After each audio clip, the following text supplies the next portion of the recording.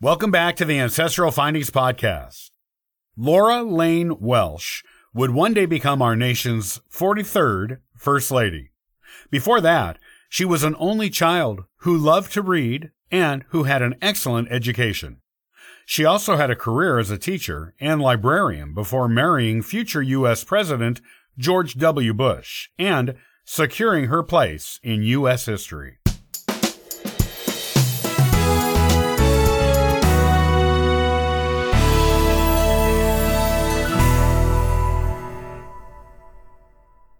Our 43rd First Lady was born Laura Lane Welsh in Midland, Texas, on November 4th, 1946.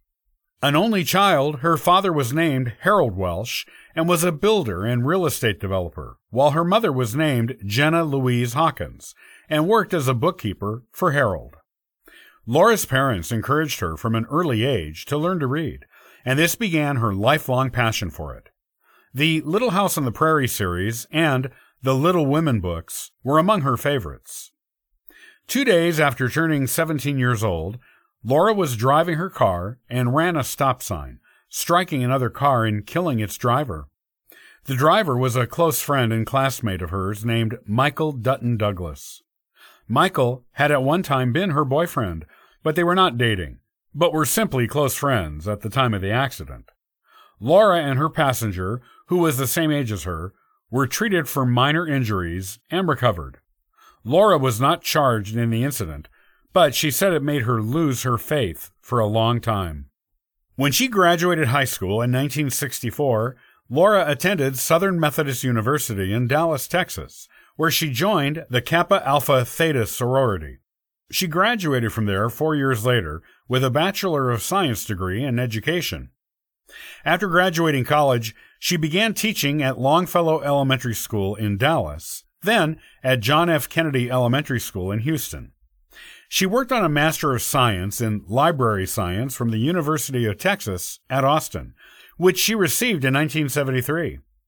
After receiving this degree, she got a job as a librarian at Kashmere Gardens Branch, Houston Public Library. She moved back to Austin the next year and began working as a librarian at Dawson Elementary School. Laura met her future husband, George W. Bush, in July of 1977, when some mutual friends of theirs, Joe and Jan O'Neill, invited them both to a backyard barbecue at their house. George was smitten, so much that he proposed to Laura in September of that year. They were married in November of that year, only 4 months after they met. They went to Cozumel in Mexico for their honeymoon. Laura was happy to be a part of such a big family as the Bush family after having grown up as an only child. A year after they got married, George began campaigning for a congressional seat. When Laura agreed to marry him, it was on the condition that she would not have to make any campaign speeches. However, she relented and gave a speech for him in 1978 during this campaign. George won the primary, but lost the general election. It was just the beginning of his political career. Laura credited her father-in-law's position as Ronald Reagan's vice president, and then as president himself, as giving George enough national exposure to win subsequent elections, and to eventually become U.S. president, like his father before him. George and Laura wanted children, but had trouble conceiving at first. It took them 3 years of marriage before they conceived their twin daughters, Jenna and Barbara, each named for one of their grandmothers. The twins had to be delivered 5 weeks early via an emergency C-section because Laura had developed preeclampsia. Laura is, so far, the only First Lady to have given birth to twins. George had a drinking problem early in his marriage to Laura, and he credits her with his decision to stop.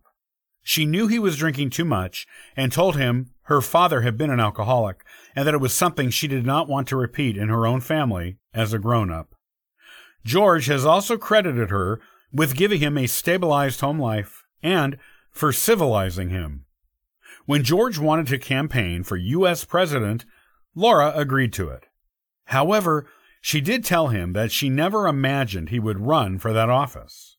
During the campaign, their staffers worked hard to assure Republican and swing voters that Laura would not be like her predecessor, Hillary Clinton. When she would be asked in interviews which First Lady she wished to emulate, Laura always said she wished to be herself. She gave a keynote speech at the Republican National Convention during the campaign, which gave her national attention. When she became First Lady, people already knew of her because of her noticeable presence during the campaign.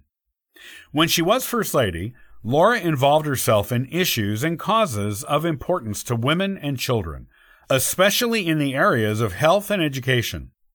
A few days before the presidential election of 2008, when George was not eligible to run again, Laura hosted a 3-hour meeting with her staff members and historians to discuss her legacy as First Lady. This was the first time a First Lady had ever reached out to historians to discuss her place in the national history. Laura wanted to change the general perception that she was a traditional, uninvolved First Lady who always deferred to her husband. She believed herself to be non-traditional, as she focused her efforts on causes and issues that were not customary. A 2014 poll that asked the respondent to name who they thought was the most popular First Lady of the past quarter century had Laura ranking in 4th place, with only 4 candidates, behind, in order, Hillary Clinton, Barbara Bush, and Michelle Obama. Laura has continued to be a devoted wife, mother, and grandmother in her post-White House career. While she has not been as visible on the national arena as other former First Ladies, she has not been idle. Much of her work in social issues has been behind the scenes, and she spends more time with her family at their home, enjoying her time as a private citizen than other more recent First Ladies have done. Laura continues to be known for her gentleness and grace.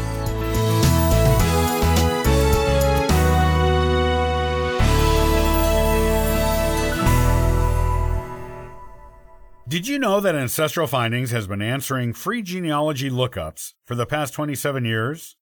Come on over and download a free genealogy ebook, request a free genealogy lookup, and sign up for the free historical postcard giveaway.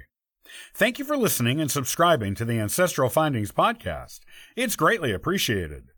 I hope you have a wonderful day, and happy searching.